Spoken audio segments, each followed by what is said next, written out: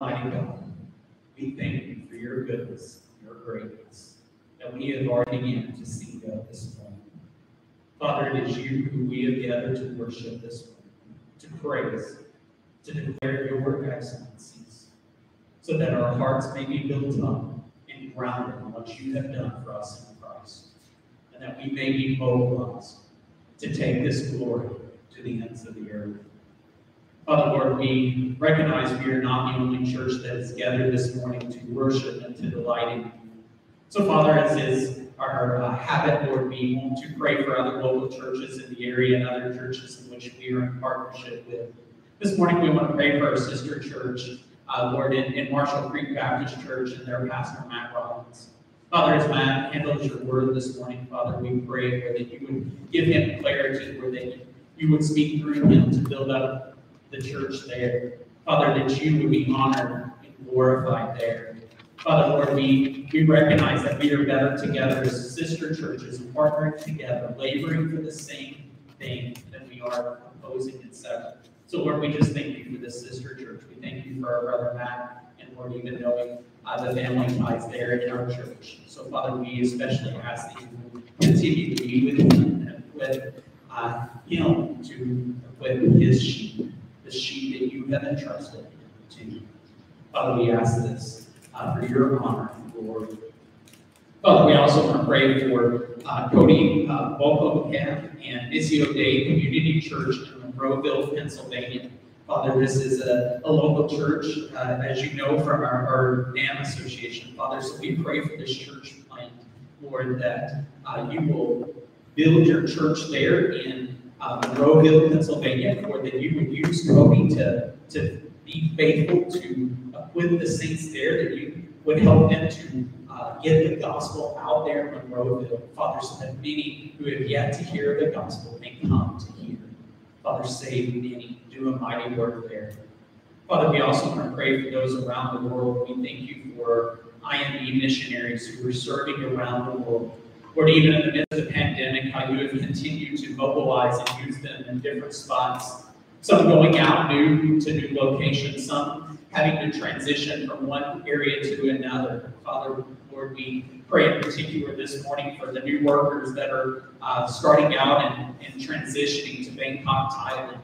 Father, we pray, Lord, for these workers as they go out, Lord, that they would establish relationships with believers already there. And Father, Lord, that they would be faithful to share the gospel in a place that desperately needs it.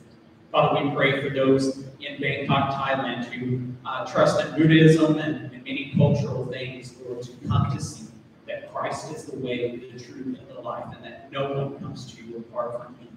So, Father, will you prepare many hearts to receive the gospel? Prepare this team to labor faithfully as they go. Be with them. And, Lord, may your glory go forth.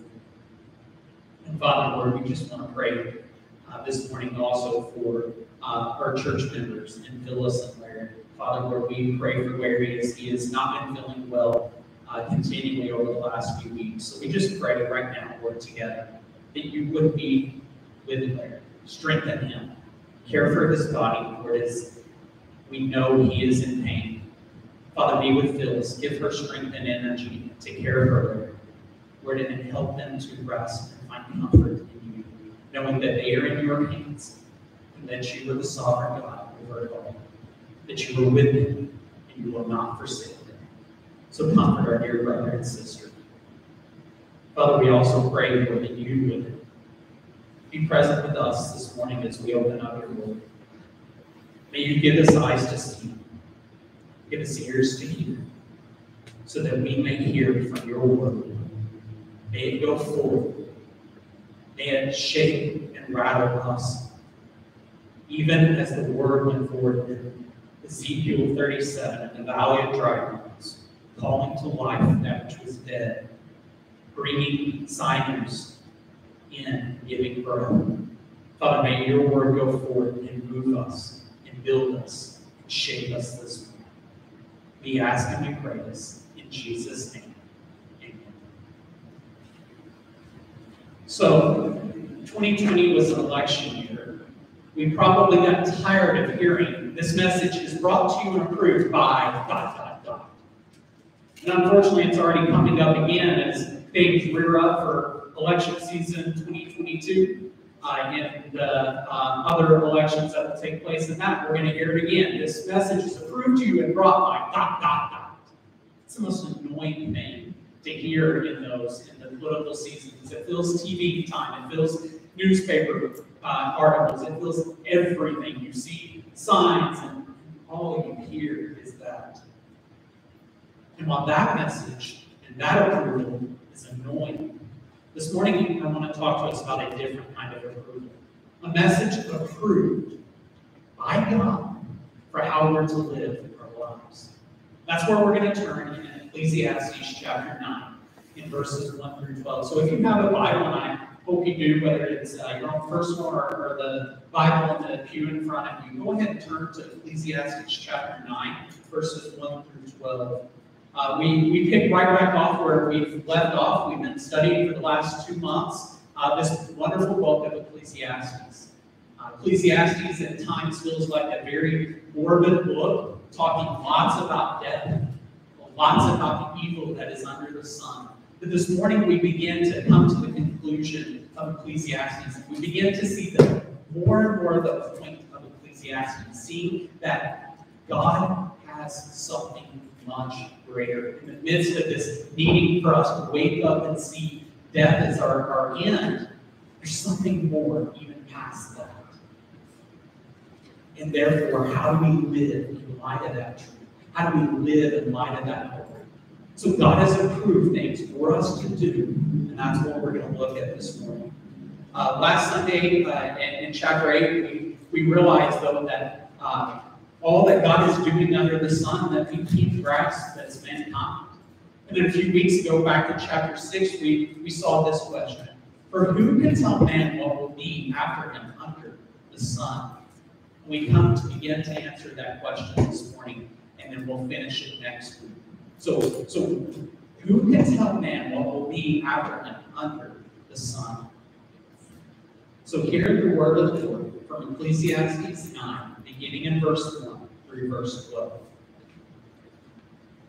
But all this I lay to heart, examining it all, how the righteous and the wise and their deeds are in the hand of God.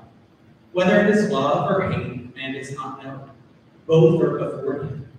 It is the same for all, since the same event happens to the righteous and the wicked, to the good and the evil, to the clean and the unclean, to him who sacrifices and him who does not sacrifice. As the good one is, so is the sinner, and he who swears as he who shuns an oath. This is an evil in all that is done under the sun, that the same event happens to all. Also the hearts of the children of man are full of evil, and madness is in their hearts while they live. And after that, they go to the dead. But he who is joined with all the living has hope. For a living dog is better than a dead lion. For the living know that they will die, but the dead know nothing. They have no more reward. For the memory of them is forgotten. Their love and their hate and their envy have already perished, and forever they have no more share in all that is done under the sun. Go, eat your bread with joy and drink your wine with a merry heart, for God has already approved what you do. Let your garments be always white. Let not oil be lacking on your head. Enjoy life with the wife whom you love, all the days of your married life that he has given you under the sun, because that is your portion in life, and in your toil at which you toil under the sun. Whatever your hand finds to do, do it with your might. For there is no work or thought or knowledge or wisdom in Sheol to which you are going. Again, I saw that under the sun the race is not to the swift, nor the battle to the strong, nor the bread to the wise, nor riches to the intelligent, nor favor to those with knowledge, but time and chance happen to them all.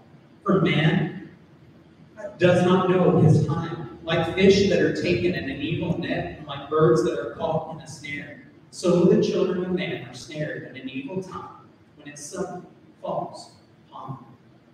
Now, I want to make a quick note before I go into even the main point. You'll see here, most of the Bibles have this broken up in some different sections. These section headings that are in your Bible don't really mean a whole lot. These are not inspirational. They're not in the original text. They're not in the Hebrew Bible. They're not found even in the Greek New Testament. These headings are man's ways to try and sum up. Sometimes they get them right. Sometimes they get them wrong.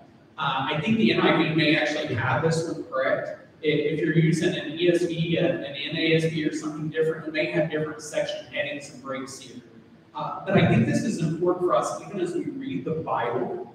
Sometimes these section headings and even the chapter breaks are in the wrong spot. So this morning, like if you've got an ESV like me, I've got the section break after verse 10 before going to 11.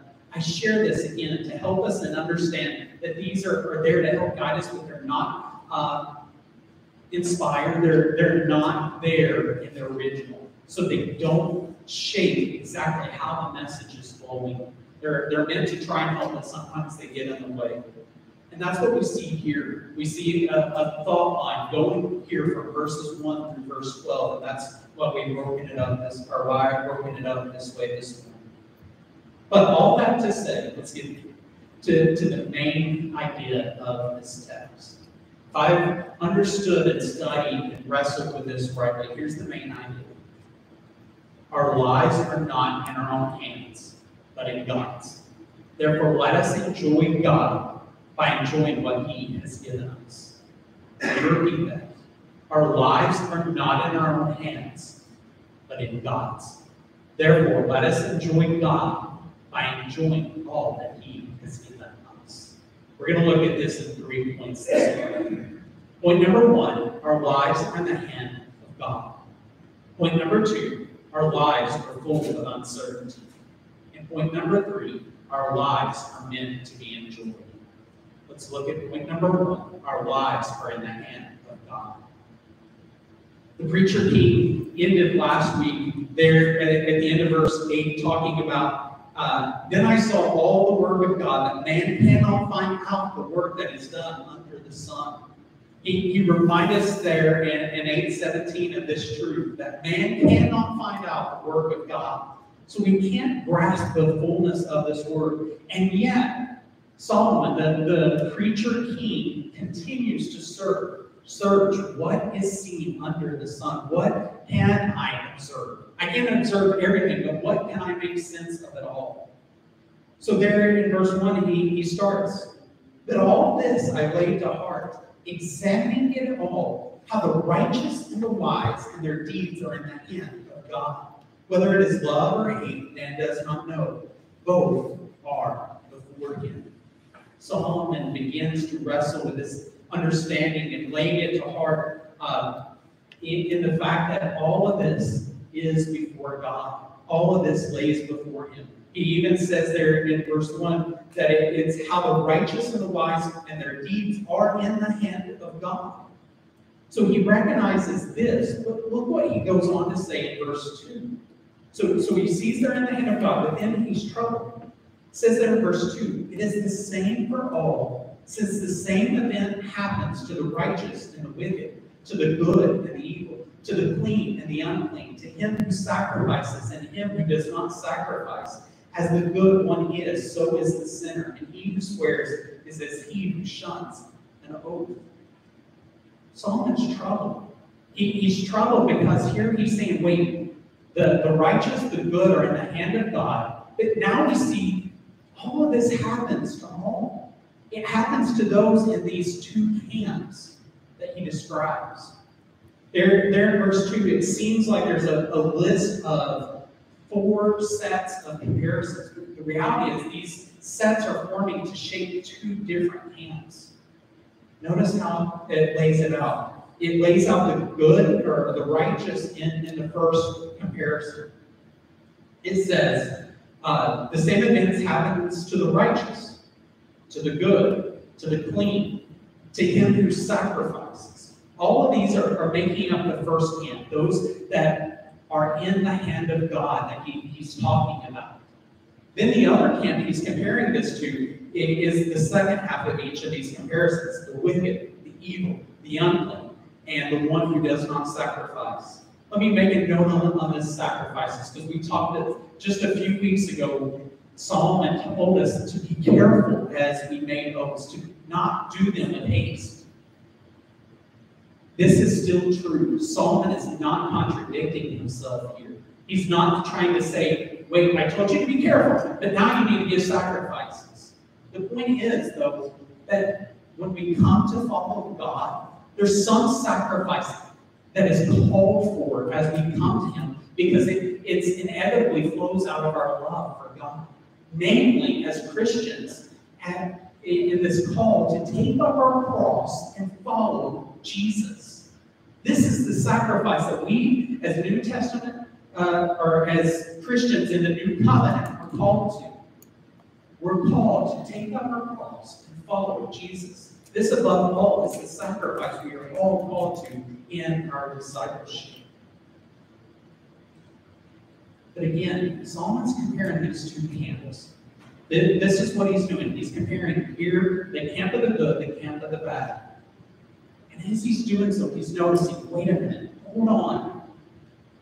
Why is the same happening for all both? The same events, the same end. The end, of course, being that of death. But even as we think through this past year, or 2 years almost, it seems, going on, as we think about a pandemic, as we think about other diseases such as cancer, dementia, Alzheimer's, there's no distinction displayed on the good and the wicked. The same happens to them all. They all experience that. The same with natural disasters, whether a tornado comes through, or floods, or wildfires, hurricanes, earthquakes, all of these. It does not distinguish between the good and the wicked. The same thing affects the whole of the community. Now, it won't affect everyone the same, because one part of town may be affected, the other not, but in that neighborhood effects, it may have gotten the house of a believer and not the house of an unbeliever. And then down the road, the opposite happens. The same event happens also. Solomon's struggling. He says, wait a minute. To be in the hand of God, what does that mean? Is it a thing of God's love being shown, or a thing of God's hate? This is the question that he begins to recognize. It's a question he struggles with. And it's a question many in our world are asking themselves. Maybe even some of you are struggling with. How can the same events happen and there be good? How can the same events happen for the wicked and the good? The same end be for all, and yet we say that God is good. This is a real question many will struggle with. And we need to get this right, if nothing else, for our discipleship and evangelism. Because as we go and share the gospel, people will have these type of objections and questions. But it will also shipwreck faith within the church. We need to wrestle with these and see what all is going on. So what is going on? Well, look with me at verse 3. It says, this is an evil that in all that is done under the sun, that the same event happens to all. So let me pause right there. Solomon recognizes this is an evil under the sun, the S-U-N. He recognizes that for the righteous and the wicked to have the same fate is an evil. That this should not be the case, but it's what we see as we look in the world around us. Each of us has been touched in some way, shape, or form by death coming, even for those who we love, who are Christ followers. And we see the same for those who did not know Christ, who rejected him. So how is this the end? So he wrestles with this. As he does so, and as he asks this question, he begins to wonder, is this love? Right? So we need to ask ourselves, do we struggle with this? Do we struggle? Is this love, or is this hate by God? And again, it's not wrong to ask this question. We do. And yet there's one thing that should shape this even further. Not how is this the case in the sense of this judgment of death being the end, but why is it the case? Why is it the same end? Well, that's what the rest of verse 3 goes on to say. Look with me there, back in verse 3. It says, also, the hearts of the children of man are full of evil and madness in their hearts while they live. And after that, they go to the dead. Let me repeat that. Also, the hearts of the children of man are full of evil and madness is in their hearts while they live. And after that, they go to the dead. Why is it the same fate happens? Because of verse 3. All the hearts of the children of man are full of evil. This phrase, children of man, describes not just children 17 and under in our midst. This is referring to us as the sons and daughters of Adam and Eve. If you've never watched The Lion, Witch, and the Wardrobe or any of the Chronicles of Narnia, this language is used throughout it. It feels it's son of Adam, daughter of Eve. This is the type of language. We all are children of man. We are all sons and daughters of Adam and Eve, the first man and woman created. And when they sinned in the garden, when they took of that forbidden tree, sin entered the world. It entered the world not just for them, but every one of us who was born hereafter. That sin, we were conceived in sin, as we know from Psalm 51. This is the great evil that has come and brought this curse of death under the sun. So it's easy for us to look and say, is it love or hate to be in the hand of God when death is the final end, when these things happen? And yet we fail to see the basic answer. It's because of sin.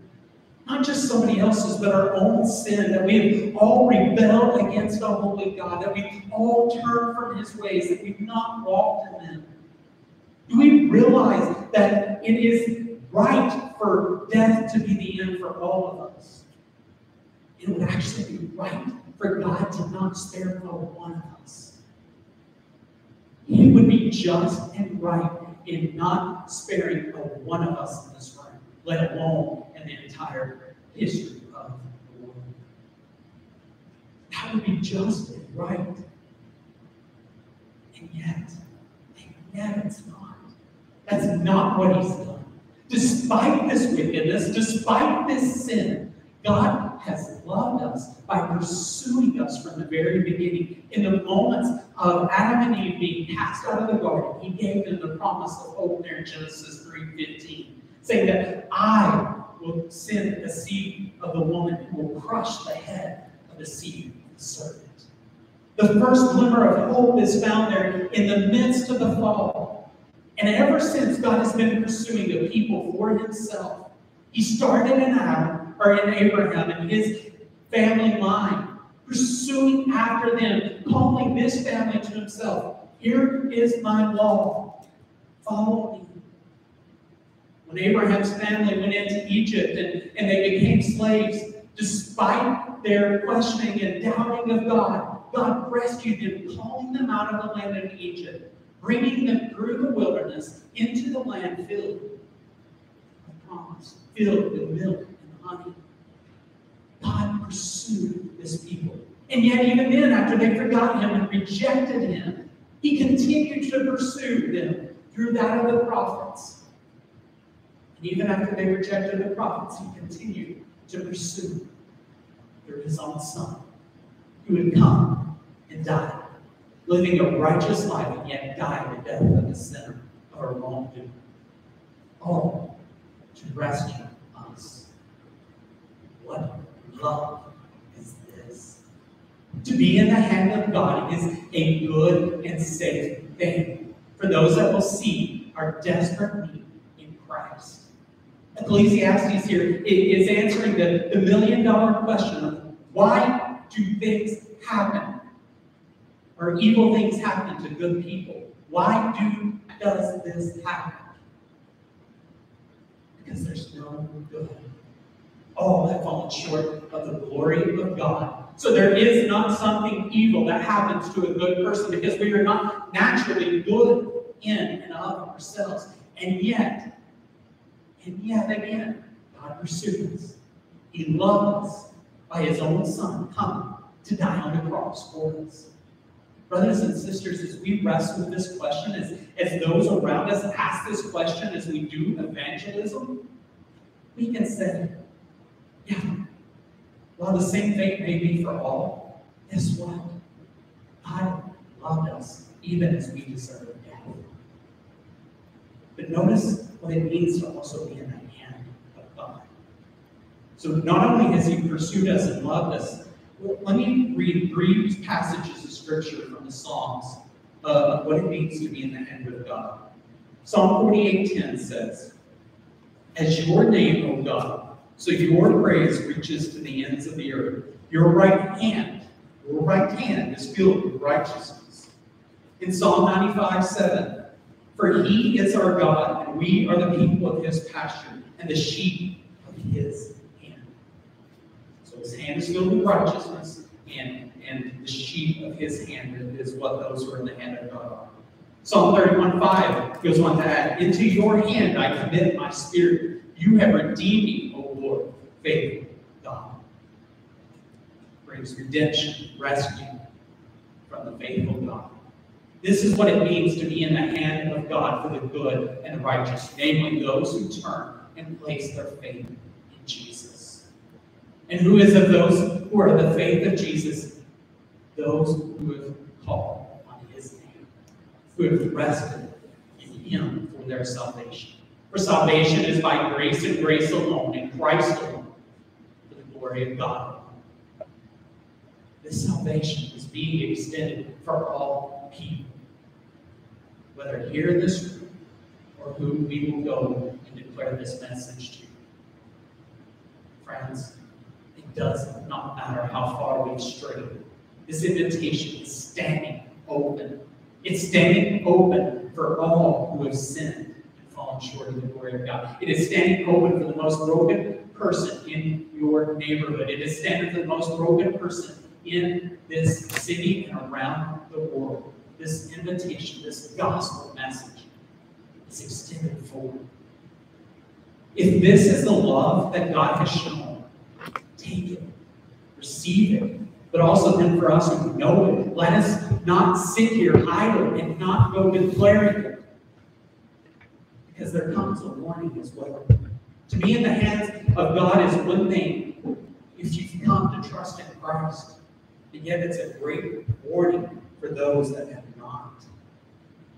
In Hebrews 10, there's several places in Hebrews 10 that call us to hold fast to the confidence of our hope.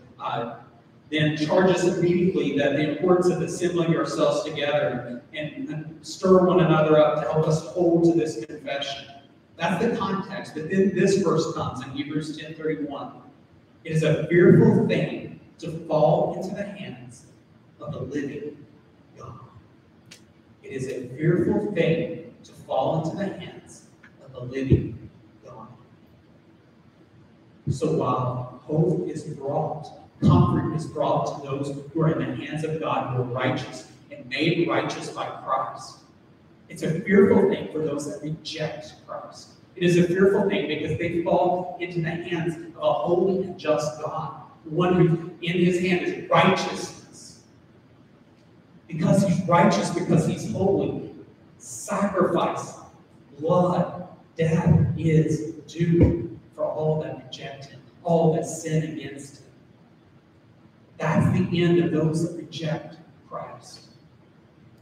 Don't delay whether believing, if you're on the fence of belief, and don't let us delay in taking this good news, because this is what awaits those who have yet to come to faith in Jesus. They're going to fall in the hands of the living God and will face his judgment and his wrath. So while the same thing comes to all within this life, under the sun, the S-U-N, it's not the case under the sun, the S-O-N, because the righteous will be told, "Come, enter into my kingdom." The wicked will be told, "Depart from me, you workers of iniquity and lawlessness." And the only way in is through that faith in Christ. Brothers and sisters who are in Christ, see what we have in Jesus and rest in it. Let that fill us with a deep love of God. Let it fill us with assurance and comfort that we are in the hands of this God. Yes, the same fate may come for us all. Death will come. It's going to be the final blow for all of us in this life. We get to depart and to be with Christ. And that is far better. If we could all just say like Paul in Philippians 1:21, it is better to depart and be with Christ. The same does not hold under the sun. Yes, only. Therefore, let us see this in the midst of our struggle to grasp what is going on. Let us hold to this. But one other thing we need to see is the urgency of this again. So not only do they fall in the hands of God, in Luke 16, a similar story takes place as what we see here in verses 4 through 6. So listen with me as I read verses 4 through 6. That he who is joined with all the living has hope. For a living dog is better than a dead lion. For the living know that they will die, but the dead know nothing, and they have no more reward. For the memory of them is forgotten. Their love and their hate and their envy have already perished, and forever they have no more share in all that is done under the sun. The living has hope, for a living dog is better than a dead lion. Keep in mind, we're reading from a book that was written in the Middle East, where Jesus lived, where Israel was. It's part of the Middle East, and this culture of all, Israel included, hates dogs. I know we have many dog lovers in our congregation. You love your little dogs. But in this culture, they cannot stand the thought of having a dog in a house. I mean, even on their streets, they don't like it. It's kind of comical to watch, actually, if you've ever spent any time in this region of the world. They do not like them. They will go stay on the other side of the street. They don't want to be anywhere near these. A lion, on the other hand, is considered and seen as powerful, the king of the jungle, the representation of the king, even in the tribe of Judah, and what was promised to him from long ago, for Jacob, the lion of Judah, someone of conquering and strength. But notice what it says again. For a living dog is better than a dead lion. The living have hope, while the dead do not. The dead are dead. There's no memory. The memory of them is forgotten. It says their love and their hate and their envy have already perished. Forever they have no more share in all that is done under the sun. They're dead. There's no opportunity for anything to change. The living, on the other hand, have a chance to turn to hope. The living have a chance to turn to that hope, to see that hope and recognize. And this is where Luke 16 comes in the story of the rich man and Lazarus. The rich man had everything in this life. Lazarus was the sore beggar who was given nothing. He sat wishing for things. Both died. The rich man goes to Hades, and Lazarus is seated with Abraham in the heavens. The rich man looks up to heaven and sees Abraham, Father Abraham, and Lazarus, and asks, just come and send Lazarus just to dip his hand in water and touch the tip of my tongue because of the torment here. No, that cannot happen. No one can cross from the heaven into heaven. Then the rich man pleads, just send him back to my brothers, to my father's house, so that they can hear and turn. Again, no. If they cannot believe the prophets and what was given to them, how are they going to believe if one comes back from the dead? The living have it better because there's hope. There's hope to turn from their sin. There's hope to hold on to that sin. But the moment of death brings a finality. One way they're required to be with Christ or cast into the fires of hell for all eternity.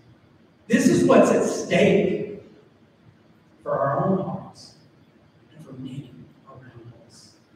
Let us wake up and share the gospel. Let us be faithful to share it. Let us see that God has pursued us in love. And to be in his hand is a good thing for those that will turn and humble themselves and place their faith in Jesus. So let us hold to that. Let us be comforted for that. Because we need that, especially as we move to point 2 and see that our lives are full of uncertainty. Death is certain. Our lives are full of uncertainty, though. Drop down with me to verses 11 and 12. Verse 11 says, "Again, I saw that under the sun, the race is not to the swift, nor the battle to the strong, nor bread to the wise, nor riches to the intelligent, nor favor to those with knowledge. But time and chance happened to them all." Notice what's being said here. The race is not the swift. Any of you have been watching the Olympics? It's the fastest time that wins the race, whether in the pool or on the track. The fastest time wins. Not when it comes to life. The race is not to the swift. If you've ever watched Olympic wrestling or battles, who wins? The strong. No, the battle to the strong doesn't guarantee.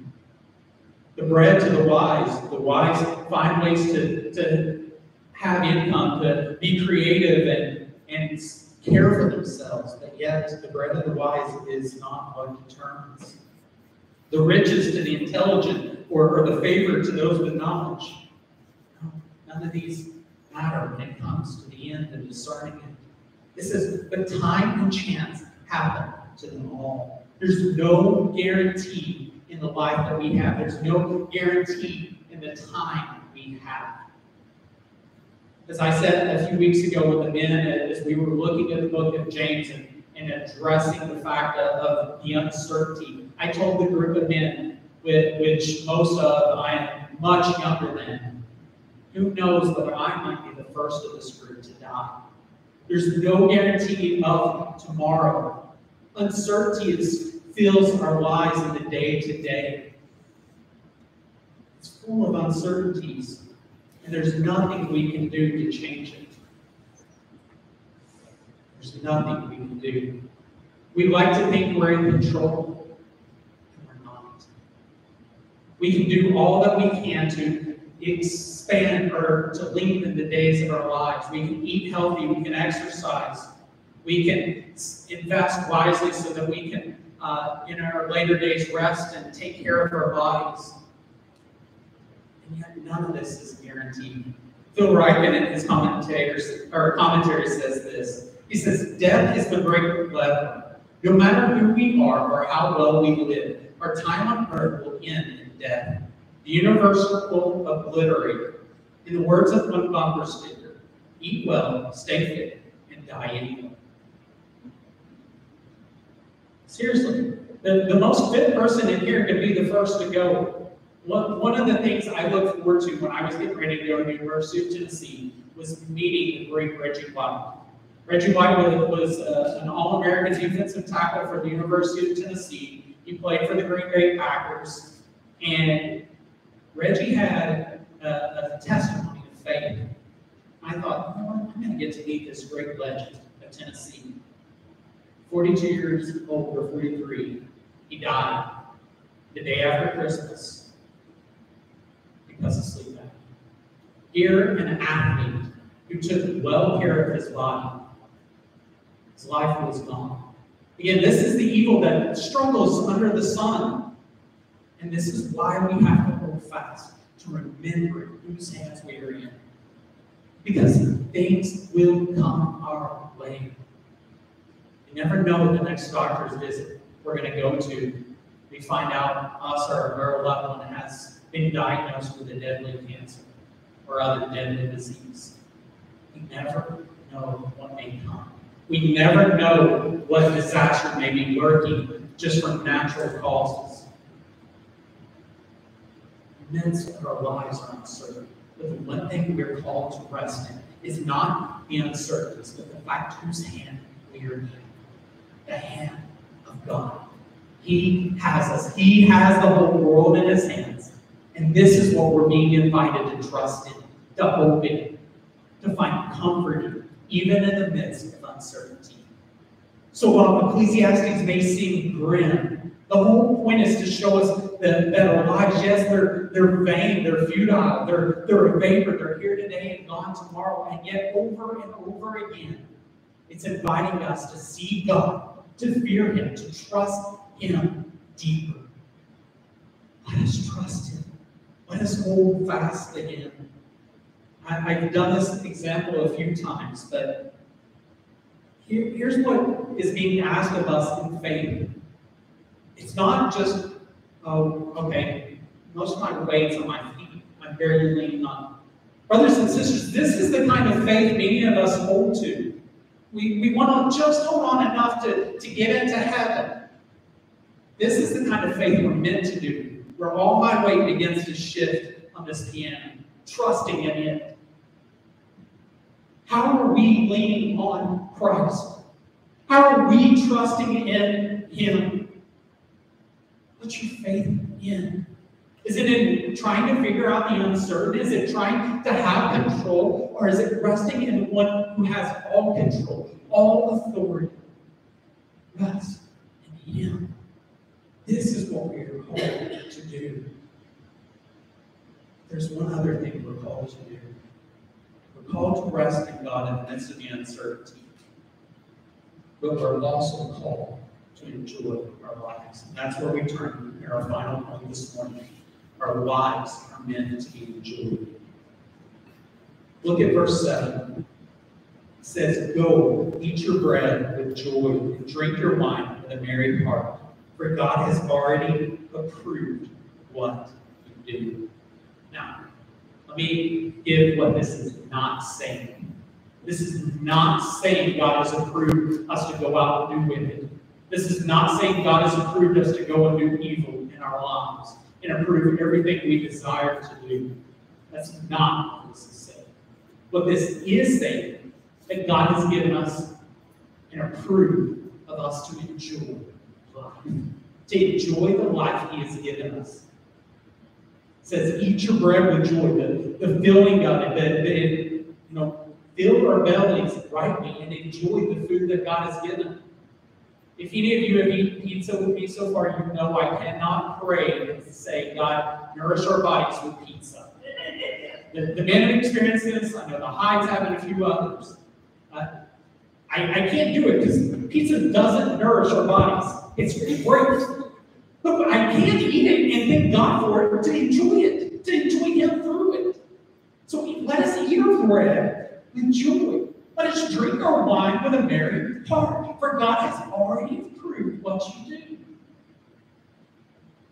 Let us enjoy the things God has given us in this world, that he has declared good and gifts from him. Daily food and life, fellowship with one another. Let us enjoy these things. And he goes on to elaborate here in verses 8 through 10. What are we to enjoy? Verse 8, let your garments be always white, let not oil lacking on your head.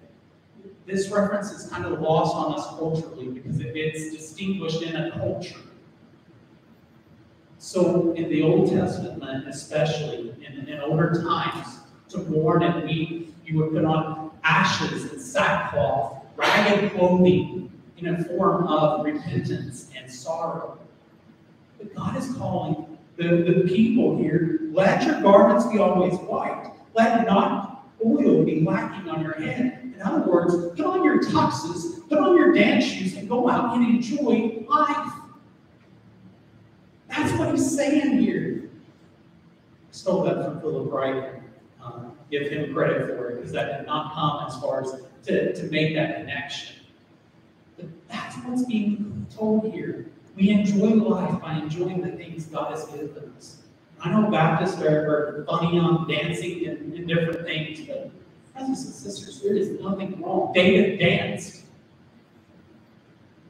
Let us enjoy life and the good things of it. that God has already declared right. Verse 9 goes on, enjoy life with the wife whom you love all the days of your vain life that he has given you under the sun, because that is your portion in life, and in your toil, at which you toil under the sun.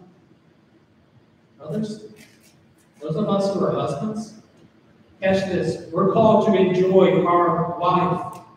To enjoy is not to simply tolerate them, but to enjoy being with them, spending time with them, listening to them, caring for them, to enjoy them for who they are.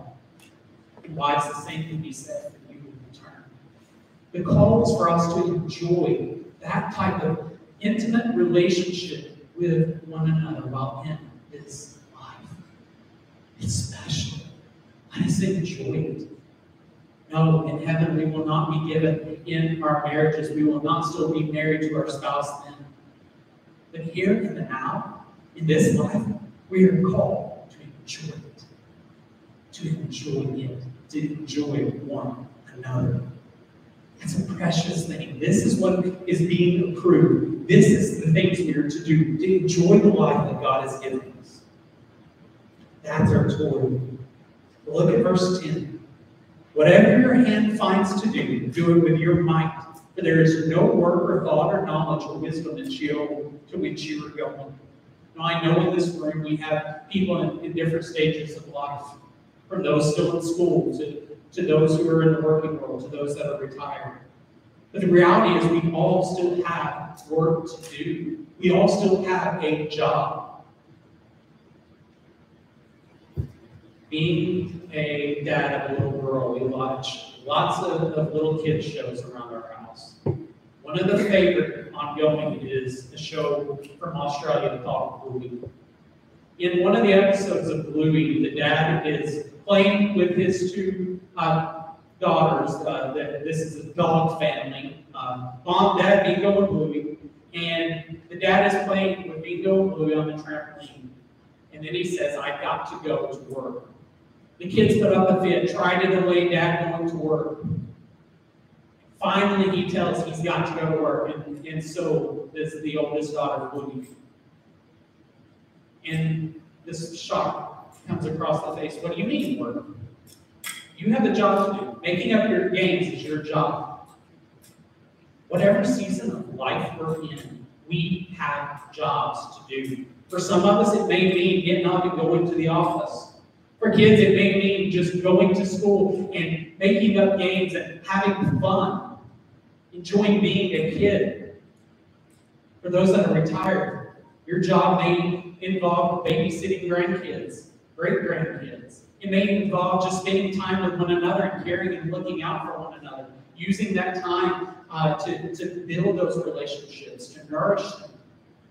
That is your job. Just like this is mine. Therefore, let us do it with all of our might and all of our strength. This is what is approved by God. To do it all for His honor and glory, whatever He has given us. Brothers and sisters, in the midst of uncertainty, in the midst of death being the final end, we are not called to sink back and fret. We're called to live. We're called to live wisely in light of the end, but we're called to live life now by enjoying God and the gifts He has given to us. Let us not be consumed with worry what may or may not come in the future, but let us live enjoying life. Because I tell you, the outside world watching us, what do they see when they see people who are supposed to have the most hope down in despair? What do they see when they see people who are joyous and enjoying all that God has given? Enjoying life, enjoying one another. Our biggest witness is how we live our lives and what we find our joy in. Let us see we can rest in the hand of God and find comfort. He is our shepherd and He's not going to let go of us. We're going to be able to delight in Him forever. Even in the midst of sorrow and despair, we can say, it is well. It is well with my soul. Why? Because we're in the hand of God if we're in Christ. Let's pray. Heavenly Father, Lord, we thank you for your word this morning. Lord, thank you for Ecclesiastes 9. Thank you for me being able to get my thoughts onto paper and then out.